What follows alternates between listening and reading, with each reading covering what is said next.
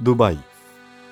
Dubai എന്നത് Arabian ഐക്യനാടുകളിലെ 7 എമിറേറ്റുകളിൽ ഏറ്റവും ജനസാന്ദ്രതയുള്ള നഗരവും എമിറേറ്റുമാണ്. വലിപ്പത്തിൽ അബുദാബിയുടെ തൊട്ടടുത്ത സ്ഥാനമുണ്ടെങ്കിലും ചെറിയ സംസ്ഥാനമാണ് ദുബായ്. അറേബ്യൻ ഐക്യനാടുകളിലെ രണ്ടാമത്തെ വലിയ സാമ്പത്തിക ശക്തിയാണ് ദുബായ് എമിറേറ്റ്. ലോകത്തിന്റെ വാണിജ്യ തലസ്ഥാനമായി വളർന്നുകൊണ്ടിരിക്കുന്ന ഒരു നഗരവും എമിറേറ്റുമാണ് ദുബായ്. ദുബായ് എമിറേറ്റിന്റെ സാമ്പത്തിക വരുമാനം പ്രധാനമായും വ്യവസായം, ടൂറിസം എന്നിവയാണ്. എമിറേറ്റിന്റെ വരുമാനത്തിന്റെ ഏതാണ്ട് 10% താഴെ മാത്രമേ പെട്രോളിയം ശേഖരത്തിൽ നിന്നും ലഭിക്കുന്നുള്ളൂ. പേർഷ്യൻ ഉൾക്കടലിന്റെ തെക്കുകിഴക്കൻ തീരത്താണ് ദുബായ് സ്ഥിതി ചെയ്യുന്നത്. ദുബായും അബുദാബിയുമാണ് ദേശീയ പ്രാധാന്യമുള്ള വിഷയങ്ങളിൽ നിയമനിർമ്മാണ സഭയിൽ വീറ്റോ അധികാരമുള്ള 2 സംസ്ഥാനങ്ങൾ. ദുബായ് നഗരം സംസ്ഥാനത്തിന്റെ വടക്കൻ തീരപ്രദേശത്ത് ദുബായ് ഷാർജ അജ്മാൻ നഗരപ്രദേശത്തിന്റെ ശീർഷസ്ഥാനത്തായും സ്ഥിതി ചെയ്യുന്നു. കുറച്ചുകാലങ്ങൾ കൊണ്ട് സ്ഥിരമായ വളർച്ചയിലൂടെ ദുബായ് ഇന്നൊരു ലോക നഗരമായും ഗൾഫ് രാജ്യങ്ങളുടെ സാംസ്കാരിക വ്യാവസായിക താവളമായും മാറിക്കഴിഞ്ഞു. ലോകത്തിലെ ഒട്ടുമിക്ക രാജ്യങ്ങളിൽ നിന്നുള്ള ജനങ്ങൾ ഇവിടെ പാർക്കുന്നു. വ്യോമമാർഗമുള്ള ചരക്കു ഗതാഗതത്തിന്റെ പ്രധാന ഇടത്താവളമാണ് ദുബായ്. 1960കളിൽ ദുബൈയുടെ പ്രധാന വരുമാന സ്രോതസ്സുകൾ വ്യാപാരവും എണ്ണ പരിവേഷണ ഗവേഷണത്തിൽ നിന്നുള്ള നികുതിയുമായിരുന്നു. 1966ൽ എണ്ണപ്പാടങ്ങളുടെ കണ്ടെത്തൽ ദുബായ് നഗരത്തിന്റെ ആദ്യകാല വികസനത്തിനു വഴിയൊരുക്കി. എന്നാൽ എണ്ണശേഖരം വളരെ പരിമിതവും സംസ്ഥാനത്തിന്റെ വരുമാനത്തിന്റെ 5% മാത്രമായി പരിമിതമാണ്.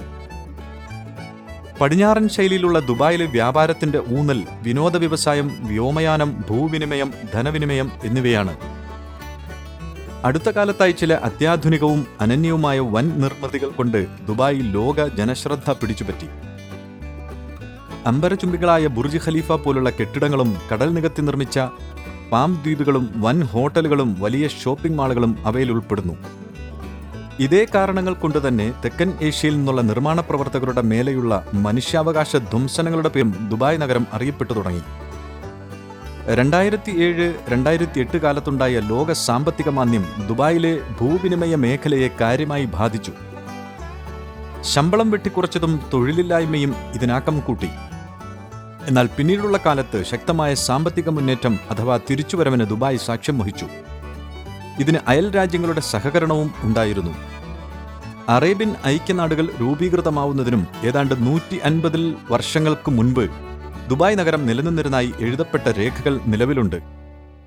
നിയമം, രാഷ്ട്രീയം, സൈന്യം, സാമ്പത്തികം എന്നീ മേഖലകൾ മറ്റ് 6 എമിറേറ്റുകളുമായി ഐക്യനാടുകൾ എന്ന ചട്ടക്കൂടിനുള്ളിൽ നിന്നുകൊണ്ട് പങ്കുവയ്ക്കുന്നു. എന്നിരുന്നാലും ഓരോ എമിറേറ്റിനും അതിൻ്റേതായ പ്രവിശ്യ നിയമങ്ങളും മറ്റും നിലവിലുണ്ട്. അറേബ്യൻ ഐക്യനാടുകളിൽ ജനസംഖ്യയിൽ 1-ാം സ്ഥാനത്തും വിസ്തീർണത്തിൽ 2-ാം സ്ഥാനത്തുമാണ് ദുബായ് നിലകൊള്ളുന്നത്. ദുബായ്, അബുദാബി എന്നീ 2 എമിറേറ്റുകൾക്ക് മാത്രമേ രാജ്യത്തിന്റെ ഭരണപരവും നയപരവുമായ പരമപ്രധാന കാര്യങ്ങളിൽ വീറ്റോ അധികാരം നൽകപ്പെട്ടിട്ടുള്ളൂ. 1833 മുതൽ തന്നെ അൽ മക്തൂം രാജകുടുംബമാണ് ദുബായ് ഭരണനിർവഹണം നടത്തിവരുന്നത്. ദുബായ് എമിറേറ്റിന്റെ ഇപ്പോഴത്തെ ഭരണകർത്താവ് മുഹമ്മദ് ബിൻ റാഷിദ് അൽ മക്തൂമാണ്. ഇദ്ദേഹം അറബ് ഐക്യനാടുകളുടെ പ്രധാനമന്ത്രി പദവും ഉപരാഷ്ട്രപതി സ്ഥാനവും വഹിക്കുന്നു. ദുബായ് എമിറേറ്റിന്റെ റവന്യൂ വരുമാനത്തിന്റെ സിംഹഭാഗവും വാണിജ്യം, വ്യവസായം, സാമ്പത്തിക സേവനങ്ങൾ എന്നിവയിൽ നിന്നാണ് ലഭിക്കുന്നത്. പെട്രോളിയം, പ്രകൃതിവാതകം എന്നിവ ദുബായ് എമിറേറ്റിന്റെ $37 ബില്യൺ സമ്പദ്ഘടനയുടെ ആകെ റവന്യൂ വരുമാനത്തിന്റെ 6% നിർവഹിക്കുന്നു.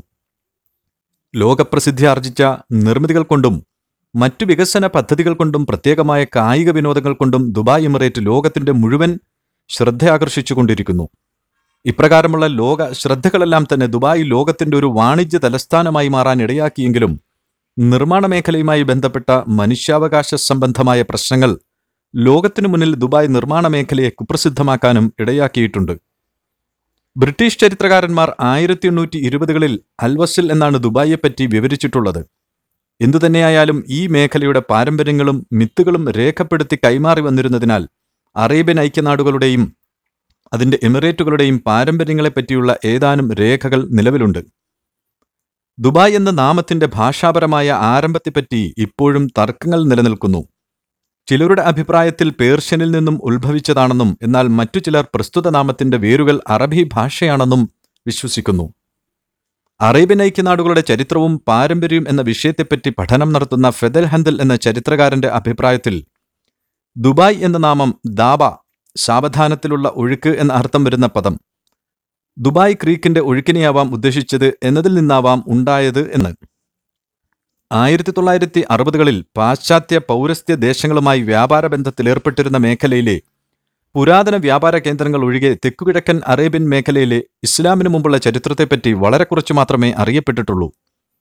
7000 വർഷങ്ങളോളം പഴക്കമുള്ള പുരാതനമായ കണ്ടൽക്കാടുകളുടെ അവശിഷ്ടങ്ങൾ ദുബായ് ഇന്റർനെറ്റ് സിറ്റിയുടെ അഴുക്കുചാൽ നിർമ്മാണവേളയിൽ കണ്ടെടുക്കുകയുണ്ടായി. ഈ പ്രദേശം 5000 വർഷങ്ങളോളം സമുദ്രതീരം പിൻവാങ്ങിയ ഭൂപ്രദേശമെന്ന രീതിയിൽ മണലിൽ പുതഞ്ഞുകിടക്കുകയായിരുന്നു എന്ന് കരുതപ്പെടുന്നു. ഇന്ന് നഗരത്തിന്റെ ഇപ്പോഴത്തെ തീരപ്രദേശത്തിന്റെ ഒരു ഭാഗമായി മാറിയിരിക്കുന്നു. ഇസ്ലാമിനു മുമ്പ് ഈ പ്രദേശത്തെ ജനങ്ങൾ ബജിർ അഥവാ ബജർ എന്ന ദേവനെയാണ് ആരാധിച്ചിരുന്നത്. ബൈസന്റൈൻ, സസ്സാനിയൻ എന്നീ രാജ്യങ്ങളാണ് അക്കാലത്ത് ഈ പ്രദേശത്തിന്റെ പ്രബല ശക്തികളായിരുന്നത്. അതിൽ സസ്സാനിയന്മാരായിരുന്നു കൂടുതൽ പ്രദേശങ്ങൾ നിയന്ത്രിച്ചിരുന്നത്. ഈ മേഖലയിൽ ഇസ്ലാമിന്റെ പ്രചാരം വർദ്ധിച്ചതിനു ശേഷം ഉമയ്യാദ്, ഖാലിഫ് എന്നീ കിഴക്കൻ ഇസ്ലാമിക ലോകത്തലവന്മാർ തെക്കുകിഴക്കൻ അറേബ്യ കീഴടക്കുകയും സസ്സാനിയന്മാരെ തുരത്തുകയും ചെയ്തു. ദുബായ് മ്യൂസിയം ജുമൈറ മേഖലകളിൽ നടത്തിയ പര്യവേക്ഷണങ്ങളിൽ നിന്നും ഉമയ്യാദ് കാലഘട്ടത്തിന്റെ തെളിവുകളായി വളരെയേറെ ശേഷിപ്പുകൾ കണ്ടെത്താൻ കഴിഞ്ഞിട്ടുണ്ട്. ദുബായ് രേഖപ്പെടുത്തപ്പെട്ട ആദ്യത്തെ രേഖ 1095-ൽ അന്തലൂഷ്യൻ അറബ് ഭൗമശാസ്ത്രകാരനായിരുന്ന അബു അബ്ദുള്ള അൽ ബക്രി എഴുതിയ ബുക്ക് ഓഫ് ജിയോഗ്രഫിയാണ്. വെനീഷ്യൻ പവിഴവ്യാപാരിയായിരുന്ന ഗസ്പറോ ബാൽവി 1580-ൽ ഈ പ്രദേശം സന്ദർശിക്കും ദുബായ് അതിന്റെ പവിഴവ്യാപാരം, വ്യവസായം എന്നിവയെപ്പറ്റി പ്രതിപാദിക്കുകയും ചെയ്തിട്ടുണ്ട്. എന്നാൽ ദുബായ് നഗരത്തെപ്പറ്റി 1799 ശേഷം മാത്രമേ രേഖകൾ എഴുതപ്പെട്ടിട്ടുള്ളൂ. നല്ല ഈർപ്പവും ചൂടുമുള്ള കാലാവസ്ഥയാണ് ദുബായിൽ കൂടുതലും കണ്ടുവരുന്നത്. മാർച്ച് മുതൽ ഒക്ടോബർ വരെയുള്ള മാസങ്ങളിൽ ഉയർന്ന അന്തരീക്ഷോഷ്മാവ് രേഖപ്പെടുത്താറുണ്ട്. ദുബായിൽ രേഖപ്പെടുത്തിയിരിക്കുന്ന ഏറ്റവും ഉയർന്ന ഊഷ്മാവ് 50 ഡിഗ്രി സെൽഷ്യസ് ആണ്. നവംബർ മുതൽ ഫെബ്രുവരി വരെയുള്ള മാസങ്ങളിൽ തണുത്ത കാലാവസ്ഥയും അനുഭവപ്പെടുന്നു. പകൽ സമയത്ത് രേഖപ്പെടുത്തിയ ഏറ്റവും കുറഞ്ഞ താപനില 7 ഡിഗ്രി സെൽഷ്യസ് ആണ്. സാധാരണ രീതിയിൽ ഇവിടെ കുറഞ്ഞ മഴയാണ് ലഭിക്കുന്നത്. ഒരു വർഷത്തിൽ ശരാശരി 150 മില്ലിമീറ്റർ മഴ മാത്രമാണ് ലഭിക്കാറുള്ളത്. പക്ഷേ ജനുവരി മാസത്തിൽ ഇവിടെ താരതമ്യേന ശക്തമായ മഴ ലഭിക്കാറുണ്ട്. 2008 ജനുവരിയിൽ 24 മണിക്കൂറിനുള്ളിൽ റെക്കോർഡ് മഴ ലഭിച്ചതായി രേഖപ്പെടുത്തിയിട്ടുണ്ട്. ഇവിടുത്തെ ഗതാഗതം റോഡ്സ് ആൻഡ് ട്രാൻസ്പോർട്ട് അതോറിറ്റിയാണ് നിയന്ത്രിക്കുന്നത്.